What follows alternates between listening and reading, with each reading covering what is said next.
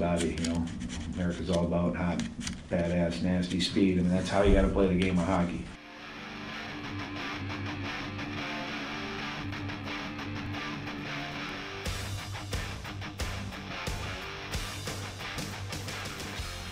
Good morning, afternoon, evening, everybody, or whatever time you're listening to this. Welcome back to another episode, for episode 10 of Behind the Mask. My name is Jacob Stinson. I'm in the driver's seat today for this episode, joined alongside Ryan Radosevich and Cameron McLaren. Gentlemen, how are we doing today? Doing amazing. Feels a little bit weird to be back in the backseat for a second, but hey, I get to talk less, I get to chill more, and why not? So feeling good. Winter break coming up soon. Got a lot of stressful stuff to get out of the way beforehand, but can't wait for break.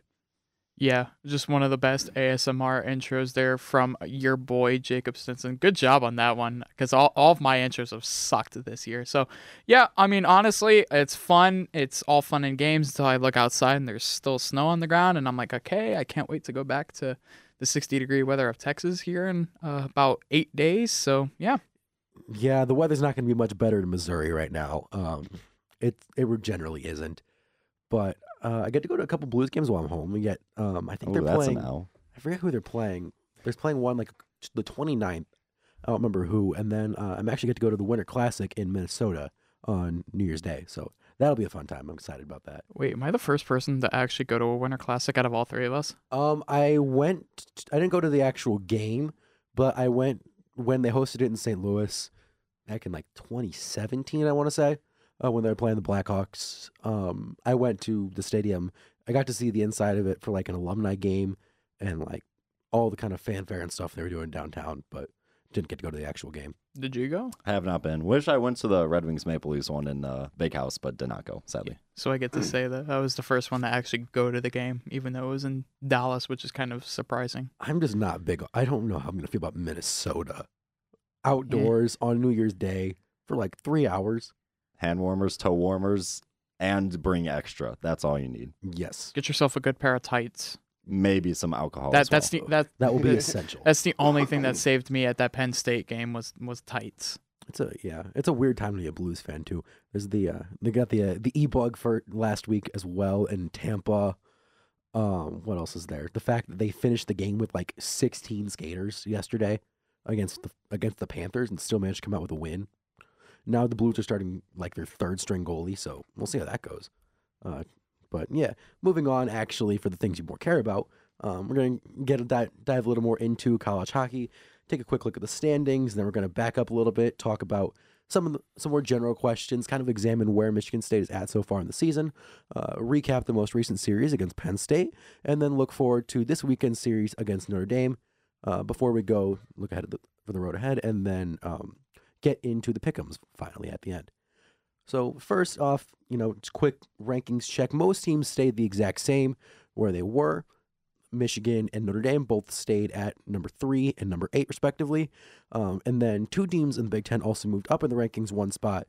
Minnesota jumped up to number 10 and Ohio State jumped up to number 17. Penn State and Michigan State still received votes. Wisconsin did not, surprisingly. Surprisingly.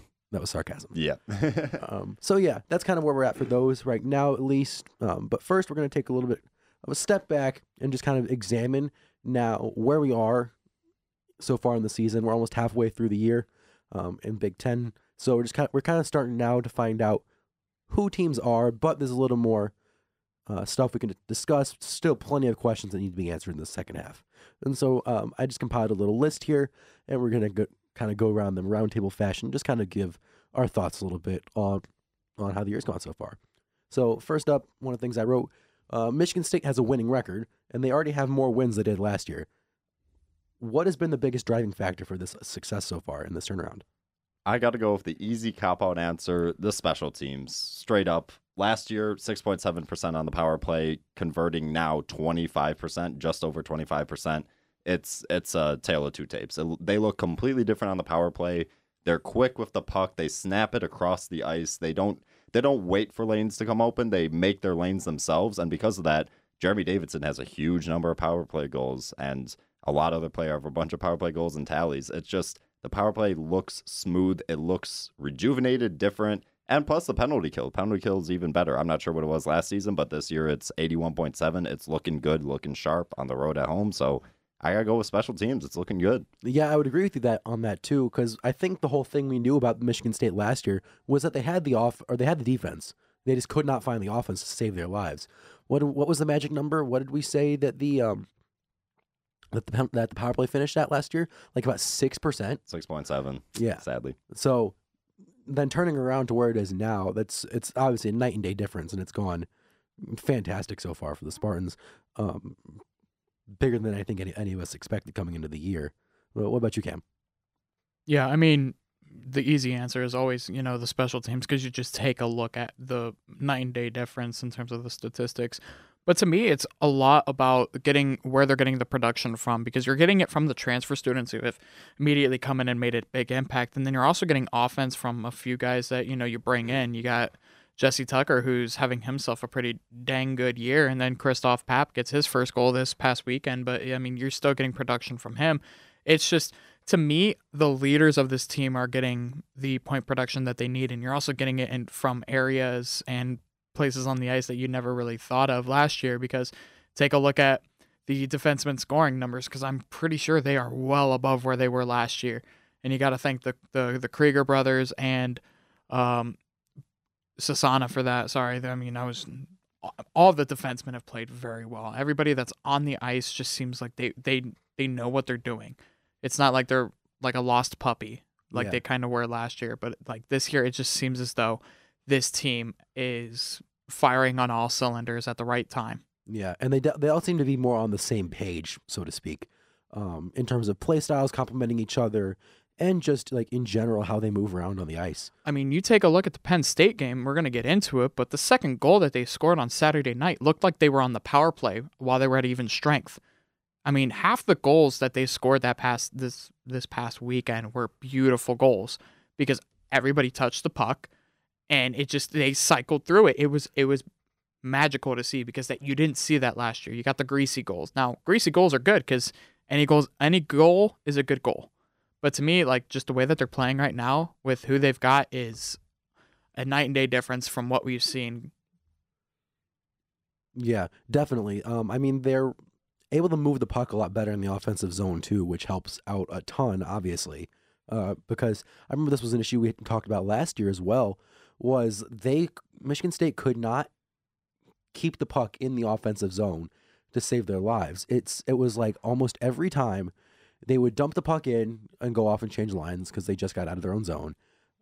And then whatever team they were playing would just go get it from behind the net, break it out, and boom, they're going back the other way. But yeah, they could not sustain any sort of pressure, and now they're able to move the puck a little more in that offensive zone. I think that's paid dividends for the offense so far. And you see that on all these highlight goals where you can find guys like Lewandowski or Nodler or whoever are all able to, move the puck, find those open lanes in the defense, and they're able to make the other teams pay for it. But yeah, and you also mentioned people like Jeremy Davidson having a big impact, and we've talked about that a lot on the podcast so far this season, just about the great scoring contributions that the transfer people like Jeremy Davidson and Griffin Loughran both have really been able to provide to the team, and how that's contributed to MSU's success. But out of the people that were on the team last year, what returning players do you think have turned it around the most or helped contribute the most to where MSU currently is at? I would have to say Nodler. I think him being on that line with Loughran and Middendorf, being able to be one of the guys that knows the system with them coming in. He knows the system because he's been here for 3 years, I think. I think he's a junior. I'm pretty sure he's a junior. But he looks like he's just grown into that role of being a first-line center. And for Michigan State to have a first-line center like him that's able to win faceoffs second to none, like one of the best in the Big Ten, especially last year, he was pretty high up there in the Big Ten standings for faceoff percentage. But you have a guy that knows the system and is able to play well with two other guys. It's just I don't know what it is, but it's just the way that the lines shape up from week to week. It just seems like that Nodler line is just amazing on all accounts, just because of You have Locker to the right side, who's just scrappy. He's Charlie Combs, except on steroids, it seems. And then you have Eric Middendorf that if he wants to score, he'll score, but he can also play distributor, which is great. But then you have Nodler, who's just the centerpiece of that entire group of 5 that's usually on the ice. So to me, it's got to be Nodler just because of what he's done with, bringing in 2 transfers onto his line, and they've been one of the best lines all season. So, Ryan? For me, I gotta say it's the revenge tour of Mitchell Lewandowski. Last year, 13 points, under half a point per game. This year, he's over 1.5 points per game. He's shooting at a ridiculous amount, 17.6% compared to last year at 8.1. Sure, I think last week we talked about how he's got the players around him, and that helps a lot, but you still got to be a good player. Like, you can't just drop off a cliff, have other people come on your line, and then expect you to, get your production again. No, he's doing this himself with help, but he's doing this primarily himself. You don't score 1.5 points per game if you're good. And Mitchell Lewandowski has shot out of a cannon this season. He's looking great, and he's leading the team in scoring, and rightfully so. Yeah, and I highlighted Lewandowski specifically in the preview I wrote for this week. Quick plug, it's on the website right now, live, impact89fm.org. I think it's org. We're going to find that out. We'll double fact check that real quick. But still, that was kind of the guy I wanted to highlight as well. But mainly... .org, you're right. Okay, sorry. Okay, no, you're good. But yeah, he was the guy I wanted to highlight as well. One of the stats I had written down when I was doing my research for that preview, I took a list of everybody in the Big Ten that is currently averaging more than 1 point per game. There's 8 people. Lewandowski is at the top of that list, averages just over 1.5. Wow. That's a nice stat to learn right there. Out of everybody else on the list. Who's second? The fun facts for you, second overall is Kent Johnson of Michigan at 1.35. Wow. That's a stat and a half right there. Well, it's because Michigan's able to just have multiple point per game scores. So hey, let's just still. chill out for a second here. But If I you- think the main thing that we can essentially say with the whole the revenge tour of Mitchell Lewandowski is he's not having to force anything. He's able to play his position the way he wants to play it, it seems like right now, because you're able to mix up the lines. You have players that play complementary to him on the same line as him, where last year it just seemed like you throw your 3 best players on one line and hope for the best. I hope I'm not like too far out there on saying that. No, not at all. It's just that line barely clicked last year of who? It was Nodler, Combs, and Lewandowski I think so. Yeah. at one point. It just... It never worked. Yeah. But it just seems like now that he's able to kind of still be on that leadership role on a second line, because I mean you could talk about the lines all you want, but I mean what's a second line? What's a first line? Like honestly, the Lewandowski line is still pretty dang good. I'm pretty sure Davidson's on that line too, if I remember correctly. Yeah. This is when you're able to have multiple like high point per game goal scorers on 2 lines, and you don't have a big block M on your chest, that's impressive. Yeah, and that's another big thing with that too. Specifically mentioning that big block M. Out of those 7 remaining guys on the list, just take a guess how many of them are Wolverines. 5. Did you look this up? No. Oh, well, you're right. Wow. And then the other 2 are both on the Notre Dame Fighting Irish. There are none from Minnesota, Ohio State, Penn State, or Wisconsin. Wow. Okay. But yeah, the remaining on that list: Kent Johnson of Michigan, Max Ellis, Notre Dame, Owen Power, and Brendan Brisson, and Matty Beniers from Michigan, and also Thomas Bordelot, and then Ryder Rolston of Notre Dame. Heck, just throw their goalie in at that point. Come on, give him a point per game or something. Who knows? But yeah, I thought that stat was worth throwing out there. But yeah, I don't think it can be overstated at all how fantastic Mitchell Lewandowski's been playing this year, especially considering he's already eclipsed his point total from all of last season and has played in 16 less games to get there. So, not bad.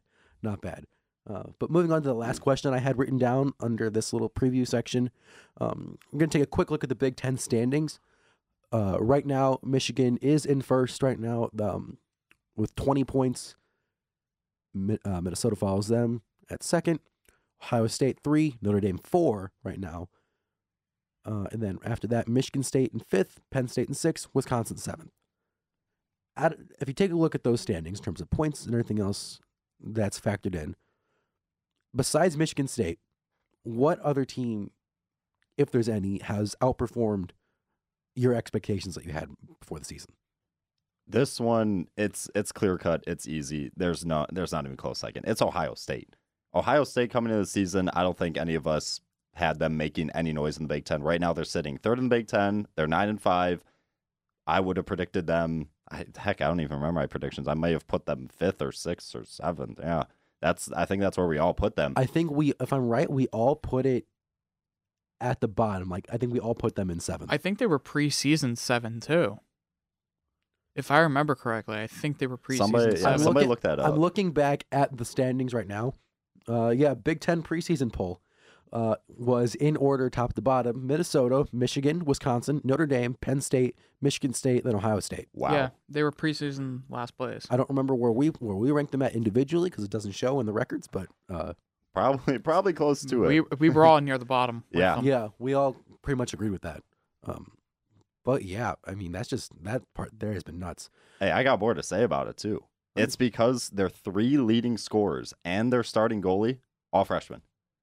I did not know that until I looked today. I'm like, oh, Ohio State's doing good. I'll look into them real quick. Their top 3 scorers, all freshmen, all first-year players. Their goalie, Jakub Dobesh, 9-4 in 13 games played, 2.14 save percentage, or 9.24 save percentage, not 2.14 save percentage. That would be awful. That would not be good. 2.14 goals against. They are literally being carried by first-year people. It's crazy. It's like, wow, okay, didn't see that coming. Ohio State, how you doing? What's going on, Buckeyes? Yeah, I mean, especially, so, little backstory, Jakub Dobish actually went to one of my high school's rival schools in St. Louis.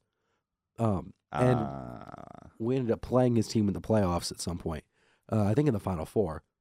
And, like, we knew from that point that kid was special, but I don't think I expected him to make a contribution off the bat at Ohio State that quickly.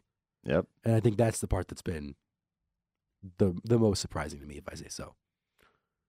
But yeah, what about you, Cam? Are there any other teams that you said outperform what you thought they would do? No, I mean, nobody really takes the cake besides Ohio State, just because if you look at it, and I'm pretty sure the standings still have, it's like 3 points for a regulation win. Actually, let me make sure. Yeah, because just 5 times 3. Technically, with how I do, scenarios with standings, I always count the games played as hypothetical wins. So as it stands, like the top 2 teams, Michigan and Minnesota, all have played 10 games in conference. And then technically, it doesn't do it on point percentage just because of the games played factor. But if you factor in 2 games played, 2 hypothetical wins for Ohio State, they're first in the conference with a projected 21 points if they get those 2 wins. To me, that's just surprising, just because they're defying expectations right now. Now, that being said, it's right now. Things could easily go from 100 to 0, as anybody will tell. I mean, Dan Cole said it at his press conference about a couple of years ago. They were 1 overtime goal away from pretty much winning a Big Ten regular season championship, and they ended up not. So it's just, things can go from good to bad very quickly. But, I mean, if you want to rephrase the question to teams that are underperforming, then you really have to talk about Wisconsin, but I don't think a lot of people gave them credit of how much firepower they were losing. But I would say even worse is, I don't necessarily want to say Penn State, but I thought Penn State would make a bigger splash opening the Big Ten schedule than they have. They have non-conference because of who they played, but I thought they would be a little bit better than where they are. Yeah, I would agree with that to an extent. The preseason poll actually flags Penn State as number 5, which I find interesting. But yeah, I remember you specifically are pretty high on Penn State coming into the season. Everything about Penn State Revenge Tour that just hasn't come to fruition yet. I mean, you would just think that if you go through your non-conference schedule, losing only one game, that Yeah. you would be able to, continue the good form. Like, I don't care if you're playing like Canisius and all of them. Canisius, Long Island, like, okay. Yes, they may not be your perennial powerhouses, but you're still playing good games. You're winning them by 3 or 4 goals each time. Like, I don't understand why it doesn't translate over. And they beat North Dakota too. But then you very good lose. team. You lose to Big Ten teams the same way that you win against non-conference teams. You get blown out. It's like, I don't understand it. Yeah, we had this conversation last week too. It's kind of funny. Because, I mean, we're about to go over Penn State, but it's like, I don't understand it. I really don't. Yeah, and I'll flip that last question on its head for both of you. We'll talk out of any of the teams that we just talked about in that question. So Ohio State, Wisconsin, or Penn State. Do you expect how many of those 3 teams to stay that way at the end of the year? Do you expect Wisconsin or Penn State to be better? Do you expect Ohio State to fall off a little bit? What are your thoughts? I expect Ohio State to fall off a little bit. Your top 3 scores are freshmen. Relying on freshmen can get a little bit iffy. You see that in every single college sport. So sure, it's doing good for the first half of the season, but this is the first time they're in a full Big Ten schedule in their lives. You can't just look at 4 freshmen and say, yep, you guys are going to carry the team the whole season. No, somebody else is going to have to step up and somebody's going to fall off. And yeah, Ohio State, they're surprising right now, but I don't think they're going to finish in that 3rd position in the Big Ten. Heck to the no. So if they're sitting in 3rd right now, where would you think they would fall off to, if you could? Yeah, I would say 5th. Yeah. Okay. Yeah, I can get behind that. Do you think either of those bottom 2 teams will improve at all? I mean, hey, I'll throw it over to Cam because Cam's got something here. Penn State undoubtedly flips the script. I can see a world where Penn State jumps Ohio State and we have a similar, swash or a similar like, I want haymakers being thrown at the middle of the pack of the Big Ten between Ohio State and Penn State. Like, that's just how it is. I mean, I can see them being 4. I could see Ohio State going to 5, and then you just figure out, okay, like, where does Notre Dame and Michigan State and Wisconsin fit in that picture? And it's like, as a fan, I would love to see Michigan State, jump up to 3. That'd be cool. But I'm kind of a realist, and like I said on the radio over on Sunday, I see this team projected 7 more wins, at least 7 or 8. Yeah, their schedule gets real tough in the second You half. play Minnesota twice in the final half. Now, mind you, 4 times overall, right? Yeah. And I'm probably going to say it now. Home ice advantage comes down to the last series against Penn State. It comes into those last 2 weeks of the 4-game homestand at Munn. Like, that's just how it's going to happen because you're playing 2 teams that could essentially move their way up and down. Notre Dame and Penn State, those are the last 2 series of the season. I do believe Ohio State drops out. They drop down. How much? I don't know. I could see them 5th. If they're in 6th, I could also see that as well. But I do see Penn State digging themselves out of the hole that they dug in deep, just because of they played Minnesota at 3M, and then I think they played Michigan at Yost. Yep. So they get both of those games at home now. Mm-hmm. So I can see them easily getting a few more wins, essentially crawling out of that 6th place hole. I like that. So yeah, finishing on Penn State right there.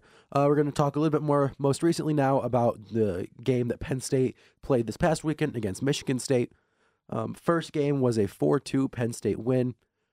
There was an empty net goal that hit as like the clock hit 0. It was weird, but so really it was 3-2, at least in terms of like what I count as real goals, quote unquote. But yeah, so in that game, Penn State took the win.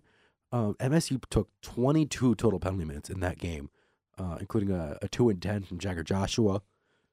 Both the Krieger brothers scored, but it would not be enough. Drew DeRidder would make 35 of 38 possible saves, and MSU lost their 4-game winning streak. So what did you guys see in that game? So first thing to note, hey, both of the Krieger twins scoring, I think that's the first time in their career at Michigan State, right? I'd have to do the deep dive. We have to do a deep dive, but I don't think that's ever happened. So props to them. And there is one thing I said last week. I said on the blank wins if Penn State gets a 2-goal lead, that it was going to be really hard to come back. Michigan State actually did come back. Props to them. They made it 2-2. But after that, Penn State scored the third goal, and then they just couldn't come back after that. So it's you dug yourself a hole early in a hard place to play. They dug themselves back to even ground, but then after that, you let a third goal in. They couldn't tie it 4-2 at the end of it. I mean, unfortunately I did not do my homework, gentlemen. I got to call myself out. I could not watch these games this weekend, so I'm just talking to talk. But I just sad to see the 4-game winning streak go, and especially when you come back from 2 goals down. But it is what it is, and they bounce back in game 2. We'll get into that later. Yeah, I understand that it's also very difficult to win 5 games in a row. But question I'll throw over to Cam specifically: how preventable would you say that game 1 loss was? Was it really kind of a case of MSU shooting themselves in the foot, so to speak, or did Penn State just play really good hockey to deserve that win? The 2 and the 10 was early in the game, so throw that out of the picture. The game was 3-2. The empty net goal, they didn't even look at it because, not gonna lie, the game was chippy the entire time. So good for the refs to try to just get out of there. I completely understand that. Why waste time? The game's already over. That being said, Michigan State pretty much did kind of lose this game on themselves. The Christian Krieger goal was McDavid-esque. He parted the Red Seas. He just went through 4 defenders. It was, yeah, that's exactly what he did. So good for him. That was a very good goal. Very, very good goal. Now, I will say this, and this is the one thing, my probably one controversial take the entire year. The Nicholas Mueller penalty in the 3rd period that Penn State scored on, that was not an interference penalty. And I will say this because I texted in the group chat because certain people were harping on the officiating for both games. Now, mind you, I will say this. They were bad for both teams. They were. It was atrocious. But for the game, for Mueller to get taken off for an interference penalty, I thought it was a trip at first that they called tripping and then they called interference. It wasn't. I'd have to go back and look at it, but during that time when I was looking at it, it was not a penalty. So when you get yourself into penalty trouble, then that's when bad things start to happen. You can't be taking that many penalties. You can't take the penalties at those times. So for me, Michigan State just lost it on themselves. Yeah, I'd get behind that too. You and I both agreed in that group chat that the officiating was bad both times. But yeah, like I said, there's a little bit that you can do to try and prevent penalties as much as you can, while still playing physical. But when there's games like that too, when the refs are just when the refs are pretty much calling anything, you have to know better. That's the thing. Yeah. You have to know better. You have to see how they're calling You have 40 minutes prior to that penalty being called that you know that they're going to call something. They're itching to call something, especially if Jagger gets a 2 and a 10 in the first period, and it was a quick hook. A minute. A very quick hook. A minute. So you have to know better that, any stick in a vulnerable position or you put your hand on a guy, like, things are going to get called. But I didn't think that was a penalty. I didn't ask about it because that's not really my place to say. I just go and I just look and spit facts and then look at the video afterwards. So, but yeah, that's my one interruption there too. Yeah. Makes sense. Moving at least on to the second game, Michigan State was able to take a 4-3 win. We got a Pierce Charleston sighting also for the first time since the Michigan blowout at Yost. Yeah. And came back in a big way, made 50 out of 53 saves, and even got the Big Ten third star of the week this week. Lewandowski also had a big game with 1 goal and 2 assists, and Christoph Papp got his first career goal. So what exactly do we see there? So for the Saturday game, I mean, obviously, like you said, you highlighted Pierce Charleston, just coming cold off the bench, hasn't played a game in pretty much a month, coming off a blowout against Michigan, like you said. Making 50 saves? What? That does not happen. That is a good goaltender sitting behind an amazing goaltender. Actually, no, that's an amazing goaltender sitting behind an amazing goaltender. And because he comes into this game cold off the bench and makes 50 saves, it forces Danton Cole's hand. It's like, well, now maybe I should go back to the 1A, 1B that I was doing earlier in the season because, I mean, you've got 2 really, really good goalies. This 50 save performance is the most saves out of any goalie in college this year. So that is very impressive. And for Michigan State, you've got Davidson scoring his 8th goal, Cesana scoring his 4th goal, Lewandowski once again getting on the board with a goal and a pair of assists, Christoph Papp finally scoring his first goal in green and white. Congrats to Christoph Papp. I honestly thought he had one up to this point, but he's more of an assist guy. He's more of a playmaker guy, but it's good to see him get the first goal in his MSU career. But with the rest of the guys I said, Davidson, Cesana, Lewandowski, it's your goal scorers showing up for games, playing. In the previous game, you had Christian Krieger and Cole Krieger scoring the goals. You're not usual goal scorers, and you did not see any Davidson, Cesana, Middendorf, Lochgren, Lewandowski. You didn't see any of the regular scorers. It's good that they came back this game. It showed how valuable they were because of these goals they scored. And Charleston just 50 saves. Jeez, that's all I got. Yeah, and I mean, you take a look at the 2 goals that he did give up. One of them, the first one was a fluke, an absolute fluke. But to go out and make 50 saves, I mean, we all knew that Danton Cole was going to play, that Charleston was going to get at least 1, maybe 2 games before the end of the semester. He said that 2 weeks ago. So I wasn't necessarily surprised to see Charleston come in the day after DeRidder makes 35 out of 38. And, maybe the team let him down a little bit. But to me, it was just they got the offense at the times they needed. They got the early goal, which was pivotal for them to do.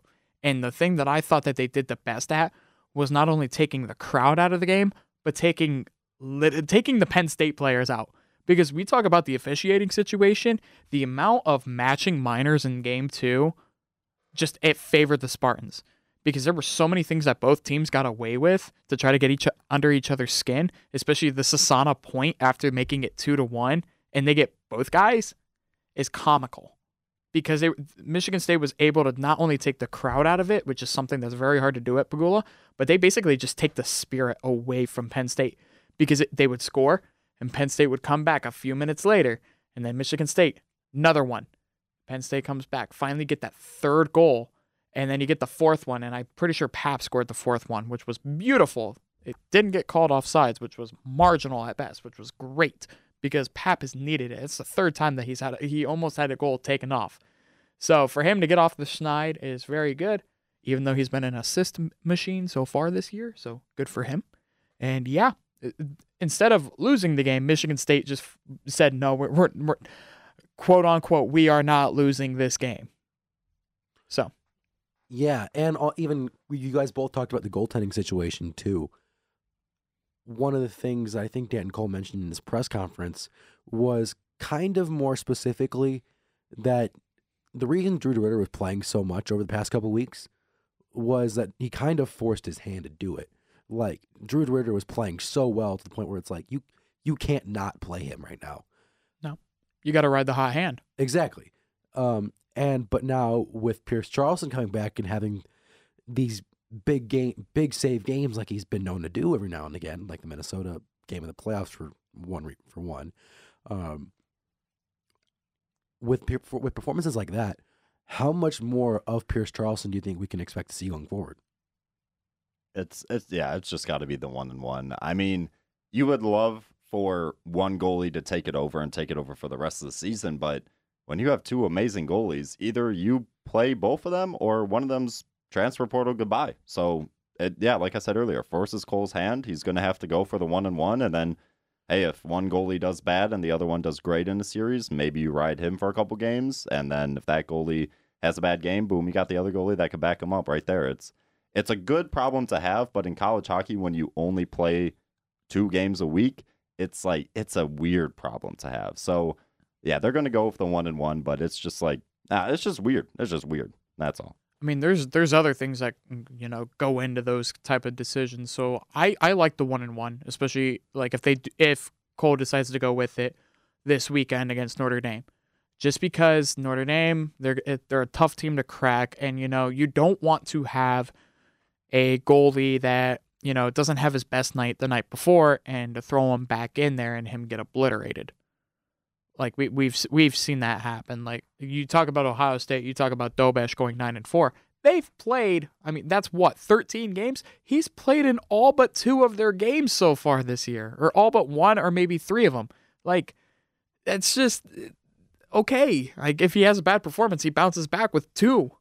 good performances if you think about it statistically wise. But the thing is that you have Drew DeRitter that you can count on. He can make that save when you need him to. You have Pierce Charleston that's proven himself to be a very good 1B. Now you work him in to make sure that you have, like you said, the good problem to have, because maybe he's not in the position right now to think that he can make the much needed save, because there were times that he was swimming on Saturday night. And I mean, I would be too if I was facing 53 shots. Like, that's just how it is. So it's, to me, I don't think it's necessarily a riding Pierce Charleston or a Drew DeRitter unless they technically force them to. I would much say ride the hot hand when you can, because load management comes into play, especially near the end of the season. Yeah, and that's a big thing I was going to harp on too. I know one of you might have said this before on a few pods ago, but there's a saying in football where it's, if you have two quarterbacks, you have none. I'm talking specifically about that. Goalie is, in college hockey right now, is a completely different position.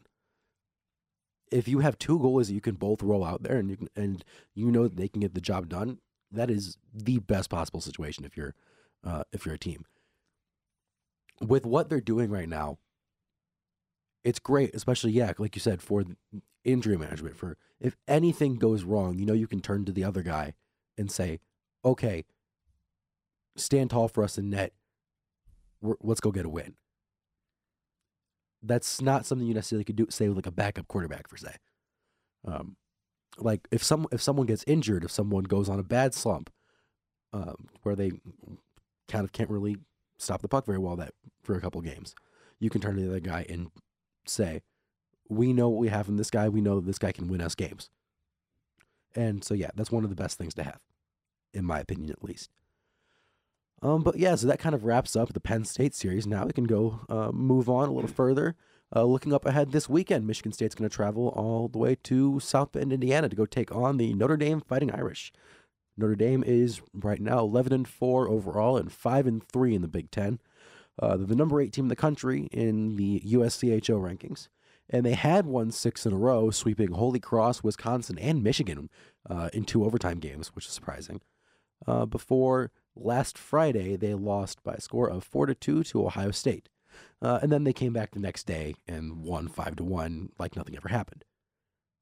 So a couple more things. The leading scorer right now, one of the only 2 guys that are averaging over a point per game on the Fighting Irish, Max Ellis has 11 goals and 9 assists for 20 points. And Ryder Rolston has 6 goals, 10 assists for 16 points in 15 games played for both of them. And one other thing interesting to highlight, their goalie situation. They kind of roll a similar situation from what I've seen to what Drew DeRitter and Pierce Charleston have, with that 1A and 1B, where they rode the hot hand, the older guy, for a little bit, but it kind of resorted more recently back to the 1A, 1B format. With them, the Drew DeRitter role would go to Matthew Galida, grad transfer from Cornell, and then the backup being Ryan Bishop, who's a junior.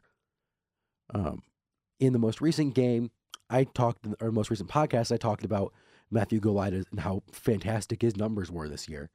Those took a little bit of a dip this past weekend. If I remember specifically right, I think he allowed 4 goals on 28 or on 32 shots.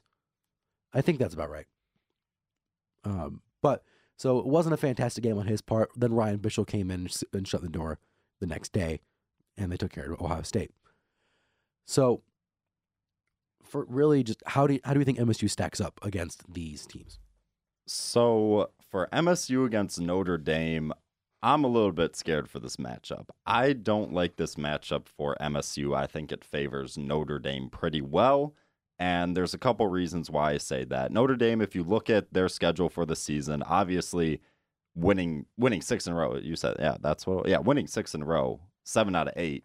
They're on a hot streak right now. They are a good team. They've proven it against Wisconsin. Obviously not the best. They went to Michigan's barn and stole 2 games in overtime. And then splitting against Ohio State. Ohio State proven they're doing good this season. So they're on a hot streak right now. They're doing good. And the reason why I'm scared of this matchup is Notre Dame, their penalty kill, second best in the nation at 92.5. Michigan State relies on power play goals to win games. They're 6-1-1 when they score a power play goal, And if you go to Notre Dame, and if you go through 2 games without scoring a power play goal, I don't know if you even win one of those games. Notre Dame, they could put up goals. They put up 4 goals, 5 goals, 3, 5, and 5 in their last 6 or 5 wins, however many games I just said there. They can put up goals. Michigan State, when they can't score on the power play, they still can put up goals, but it's not as prevalent as Notre Dame. And then the other stat I had here, man, I should have wrote this stuff down here. Yeah, the other stat is Notre Dame plays good defense. They're the 7th best team in the nation, allowing the 7th least amount of goals. That was a terrible explanation, but they've allowed 30 goals. That's 7th best in the nation. They play good defense. They play great penalty kill. And if you put those 2 things together, put them against Michigan State, I feel like it's just not a good matchup for the Spartans. And I'm a little bit worried this weekend. So hopefully the Spartans can prove me wrong, but it's going to be tough going into Notre Dame's barn and trying to steal a game or 2. See, I think this matchup actually stacks up a little better than you'd expect. Just looking at the schedule coming into it, they've won. Both teams have come off a big win streak that just got broken last weekend. Along the way, you can question how great those teams they played were. True. 2 of those wins in each streak were both Wisconsin. So, yeah.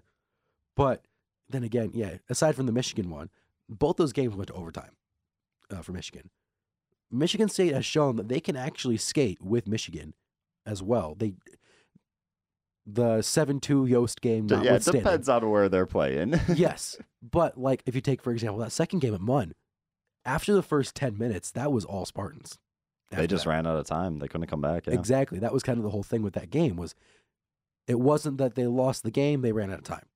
I think that's what Coach Cole said in his press conference specifically. So I think if you look at it, they're pretty similar teams on paper. I think Notre Dame just has a little bit higher end talent in terms of on the scoring end, but both have 2 very good goalies that they can start. Both are able to have guys that can put up points on the board. It matches up better than you think. Yeah, I just see how good they're doing on defense, and I know how much Michigan State struggled offensively against good defensive teams last year. It did play into their favor most of the times because the teams that relied on defense more usually, played well into Michigan State's game. They could, they're complementary games. Michigan State knows how to play against those teams. But then Notre Dame also has, like you said, they have a good offense too. And it's just the recipe, it just doesn't look good for me. And yeah. I mean, the occasional football saying goes, it's any given Sunday, which team shows up to play. Now, if you take a look at statistics and you take a look at, head to head, Notre Dame's pretty much better in everything besides power play percentage. Like that's just how the teams stack up. So for me, this looks like it should be easy said and done for a Notre Dame team to just sweep on their home ice. Now for me, I still think that big number 8 next to their name puts a target on their head. Mm-hmm. Because I'm pretty sure nothing would be better for this team to go and take 1, maybe 2 games at Compton against a highly ranked, highly skilled team in Notre Dame, a very sneaky good team, that they capitalize on your, the things that you're not good at. I forgot what the word is, but it's just the things that you are not good at, they capitalize on. They exploit your weaknesses.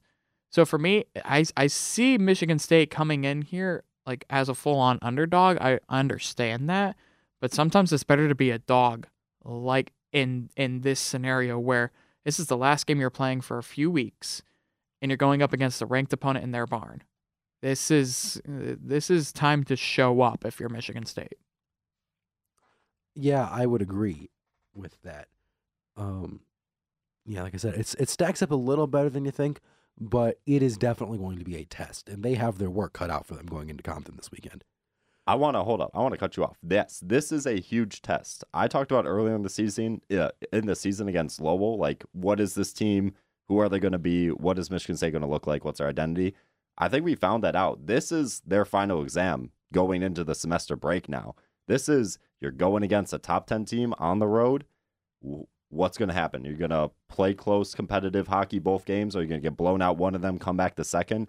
This will show to Michigan State fans and to Michigan State themselves who they really are going into break, and they'll have a lot of time to think about it too. So this is a real crucial series on the schedule, in my opinion. Yeah, and that's something I also kind of wrote about in that preview too, specifically because On impact89fm.org. Yes. Oh wait, not FM. Whoops, I put that in there. No, FM's in there. FM's in there. There we go. Okay. But yeah, I talked about it specifically just because I thought I talked about like the implications of the Big Ten for this series going forward. For Michigan State, if they're able to pull out at least one win this weekend, it kind of shows that they belong in that middle tier of Big Ten teams where I would currently rank like just below Minnesota and Michigan, but like in the mix with like Ohio State and Notre Dame. There's a lot of teams right now at this point where you're kind of saying like, yeah, they've settled in. They're going to stay around this general area for the remainder of the season. Like we know Michigan and Minnesota are going to stay at the top. We know Wisconsin's probably going to stay at the bottom. And there's a lot of people in the middle with teams like Michigan State that we don't quite know that yet, where they're going to fit in this picture. And they're still trying to figure that out. And so I think that's going to be the big test. This will be a big weekend of determining where exactly they fit in this puzzle of Big Ten teams. Mm-hmm. And so, yeah, we'll move that forward then. If Michigan State does want to pull out a win this weekend, what do they need to do? I feel like a broken record at this point, but it's breaking that Notre Dame power play defense, scoring that power play goal on the road. It will pay dividends. I said the stat earlier about Michigan State scoring on the power play. It helps them. It aids them. It gets their offense going. It pulls their offense out of holes when they've been stuck for a period and a half without scoring, without momentum. Score a power play goal. Wonders could happen in the series, but it's going to be hard against the Fighting Irish, so good luck. Yeah, Michigan State wins if they score first. I mean, they're 7-1-1 this year when scoring first. You saw what it did Saturday night against Pagula. You take the crowd out of it early, and you continually take the crowd out every time that they thought they were coming back. That's going to be the biggest thing that they need to do is, try to get that first one. Once you get that first one, then you can start playing your game because then you have the other team chasing. So for me, Michigan State, score the first goal, you should be in a decent position. Yeah, for me, I would say they have to keep the game close until they get to the third period. Then they could blow them out. Well, so what I'm trying to get at with that, Michigan State has been great in the third period this year. Yes. I will have to look up the exact number real quick on like what the goal differential is by period. But fun fact, Notre Dame, when either tied or trailing after two periods, are 0-3 or 0-3-0. I wonder how many So of those they're are winless, tied. Yeah. Yeah, they're winless. And then when they're leading after two, they're 8-0. And we know that Michigan State has done very well in the third period in terms of how the amount of goals they've been able to get in. It's actually evened out a little bit, I think, recently. Oh, never mind. That's in the Big Ten games. Sorry, I'm trying to frantically search for the stats real quick. To kind of corroborate your point, Michigan State's 4-1-1 when tied going into the third. So yeah, that's essentially, it's not the goals that you want, but it's... Found it. Sorry, I just third found period it. team. Michigan State outscores their opponents in the third period by a score of 21-12. Wow. That's a nice stat. That is a nice stat. You're almost doubling everybody. Mm-hmm. Exactly. So that shows that you're winning the third period, and they're playing all the way to the whistle. So the key is they need to keep that close through two periods, keep that tied or leading through two, and if they do that, they're golden. Okay. I like that. I like that one. So then moving forward with that, what does Notre Dame need to do? What does Notre Dame win if they do what? Notre Dame will win both games if they score 3 or more goals. In every single game, they've scored 3 or more goals this season. They've won. They're 10-0, and it looks like a recipe for a win. It is a recipe for a win. They're 100% when they score 3+ goals. For Michigan State, it's going to be hard to score 3 or more goals because I've said it 100 times already. Notre Dame's defense is pretty gosh dang good. Their goaltending pretty gosh dang good. So for Notre Dame, yeah, plain and simple, just score 3+. You're going to win some games. Yeah, I mean, you could go for the reverse stat and see, Michigan State is basically 2-4 or 2-6 whenever, allowing 3 or more on the season. So that's, good to corroborate your point. I would say if Notre Dame scores on the power play, just because Michigan State has been like they've been known to give up those power play goals. They can get stops 5-on-5. It's just sometimes you have to stop the bleeding, and sometimes teams can smell blood in the water. So to me, if Notre Dame gets at least one, they may get two, just because of how many penalties this team takes. So for me, especially when Michigan State allows power play goals, they're 4-5, so they're sub 500. So it's if Notre Dame scores on the power play, they should be in good position to get a couple of more and essentially win a few games. Yeah, I would say that if they can convert on the power play, that's probably going to be the big thing for Notre Dame. One of the things with them, they've been able to put points on the board they've been on a tear recently in that regard. They have only had one game throughout all of November and December so far where they've scored less than 3 goals. Yeah. And that was the 2-4 loss to Ohio State last weekend. Other than that, it's been mostly 4 or 5 goal games from this team. So really, the key for Michigan or for Notre Dame is to try and take advantage when they can get those opportunities, at least, because Michigan State likes to play in those close 1-goal games, low-scoring efforts, generally speaking. And if they're able to drag them into that kind of game, special teams is going to be crucial. And so if Notre Dame can net one on special teams, then they should. Then I don't think they have any problem pulling out a win. So yeah, that's kind of at least what I have for the blank wins. If we're going to take a quick look ahead at the schedule so far. So this series against Notre Dame will be the last Big Ten action the Spartans will see in all of 2021. All they have left before the new year will be GLI, Great Lakes Invitational, where Michigan Tech and Western Michigan, now I think ranked number 4 in the country, will both be coming to Munn to play the Spartans. Holy moly, they're 4th now? I want to double check that, but I'm pretty sure that's right. Yeah. Yep, they're number 4. Wow. Right after Who, Michigan. Western? Yeah, Western. After Western's beating a better St. Cloud team. State. Wow. Western is a better team than Michigan. I'd say that right now. They look so dang good. Wow. They are potent. Exactly. So that will be a game. That will be a game coming to Munn this over the holiday break. And so after this game, they'll be done with Big Ten play for a while. Good Next- riddance. the Big Ten schedule in 2021. Oh, if we talk about jeez. last year too, or technically last season, oh my gosh! Thank God that it's over. Right after the break, though, they get right back into it, and they do not get a warm-up game. Right after the holiday break, their next Big Ten series is the Friday and Saturday before classes start again, January 7th and 8th, back here at Munn against the Minnesota Golden Gophers. Yeah, Mom better be using the reduced fat, like cream of mushroom soup for that green bean casserole, because the wheels may be a little bit slower after that one. I know for sure I would be. Yeah, they come out of the break, and they got to get firing again. So that's it looking ahead for the road going forward for Michigan State for now.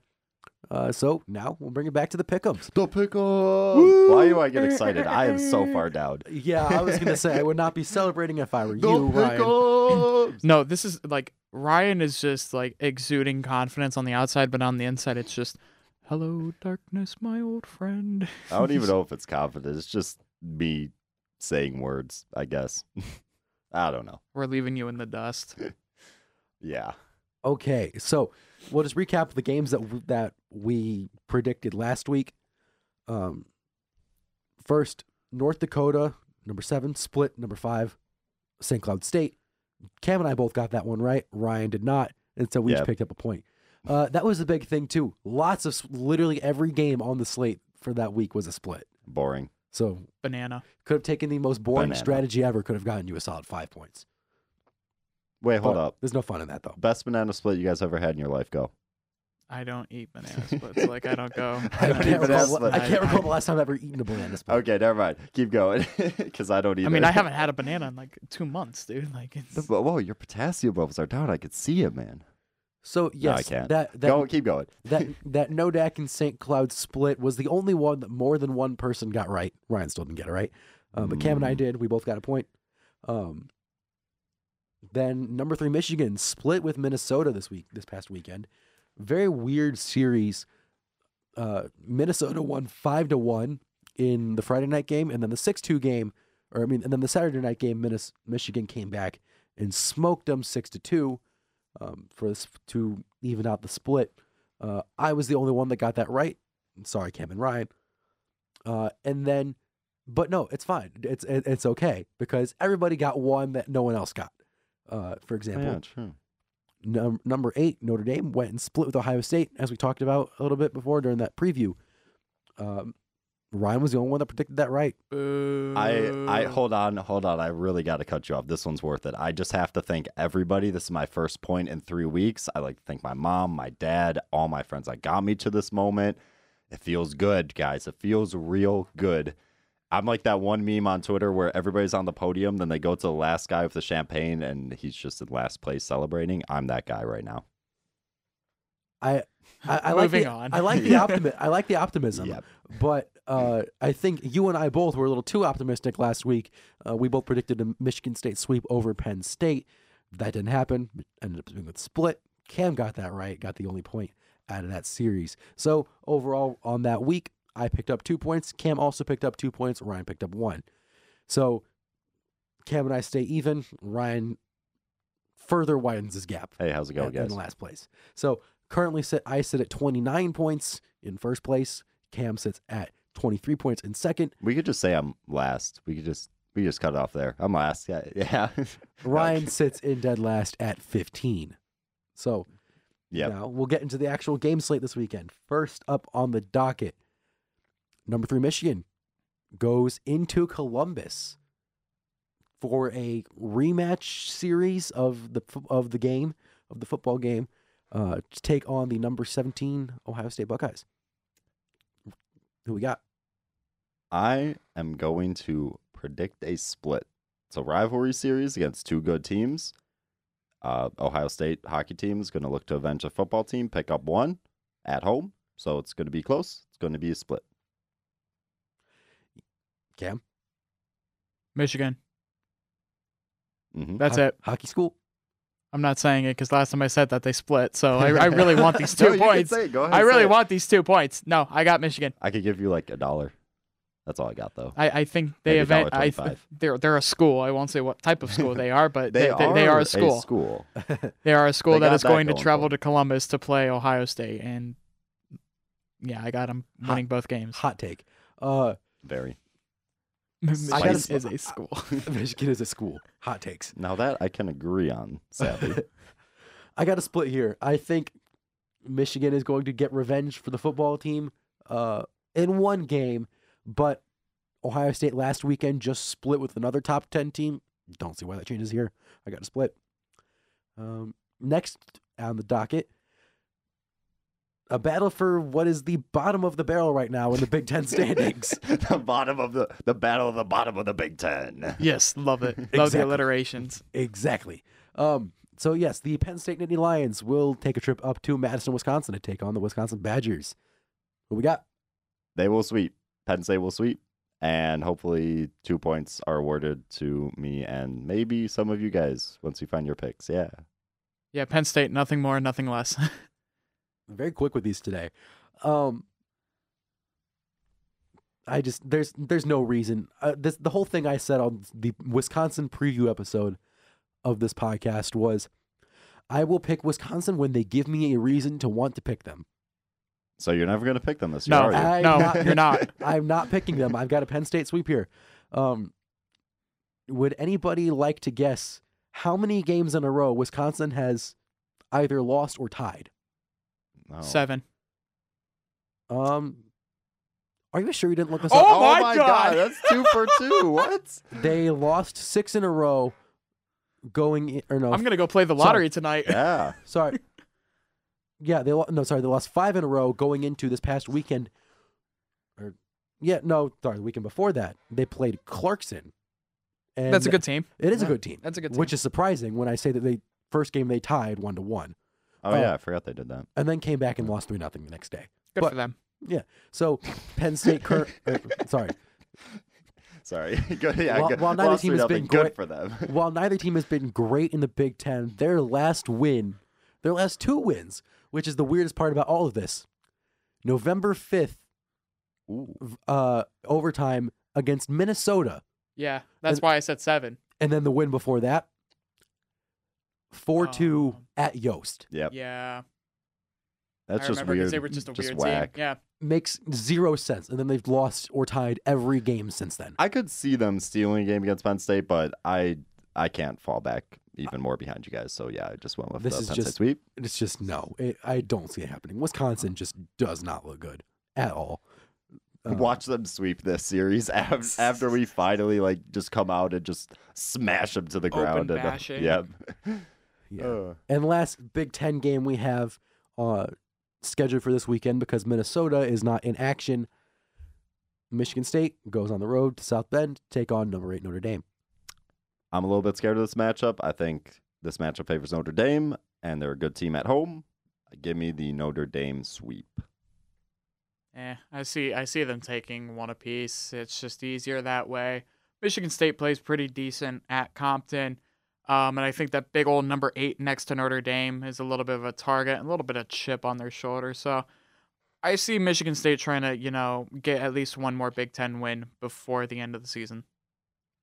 Yeah, I agree with that. I think it's going to be close, but I got to split here. I see Michigan State taking one of these games in overtime or something like that, or close game down to the wire, 1-goal game. I think a sweep for Michigan State's unrealistic here, just given how good Notre Dame is. But I think Michigan State has proven that they can hang with the big dogs if they come ready to play. And Notre Dame is looking like they're one of those teams right now. I think Michigan State can get one on them. But I think 2 is a little unrealistic, but for now I'm going to pick a split. And then that wraps up Big Ten pick'ems. But one more that we have today for 1 point. If you thought that I wasn't going to host an episode and not talk about the St. Louis Blues, Boo. You would be were sorely mistaken. wrong. yes.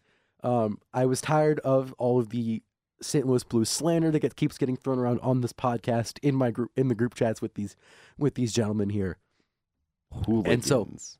And so Who would I do such a thing? And so I don't- decided- not mainly you, and I just sit back and watch it. Totally not just Cam doing most of it. fair.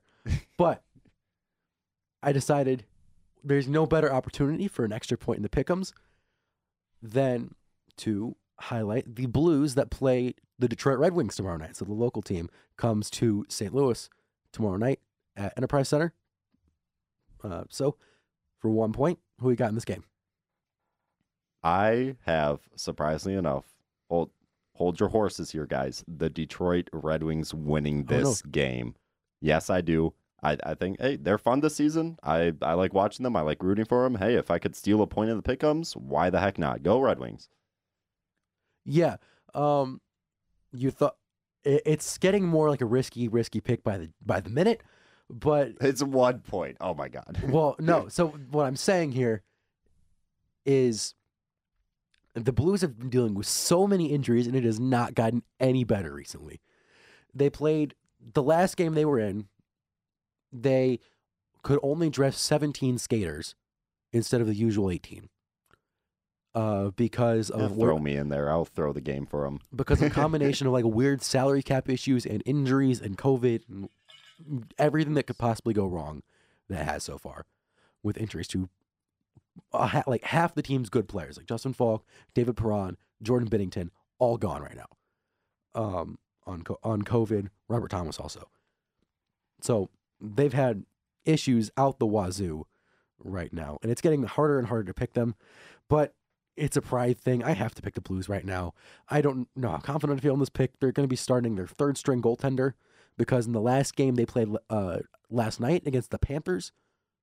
Of all teams, the Panthers, their backup goaltender Ville Husso got hurt and had to leave the game, so they had to finish the game with their third string goaltender now, Charlie Lindgren, who's going to be getting the start in the Detroit game tomorrow.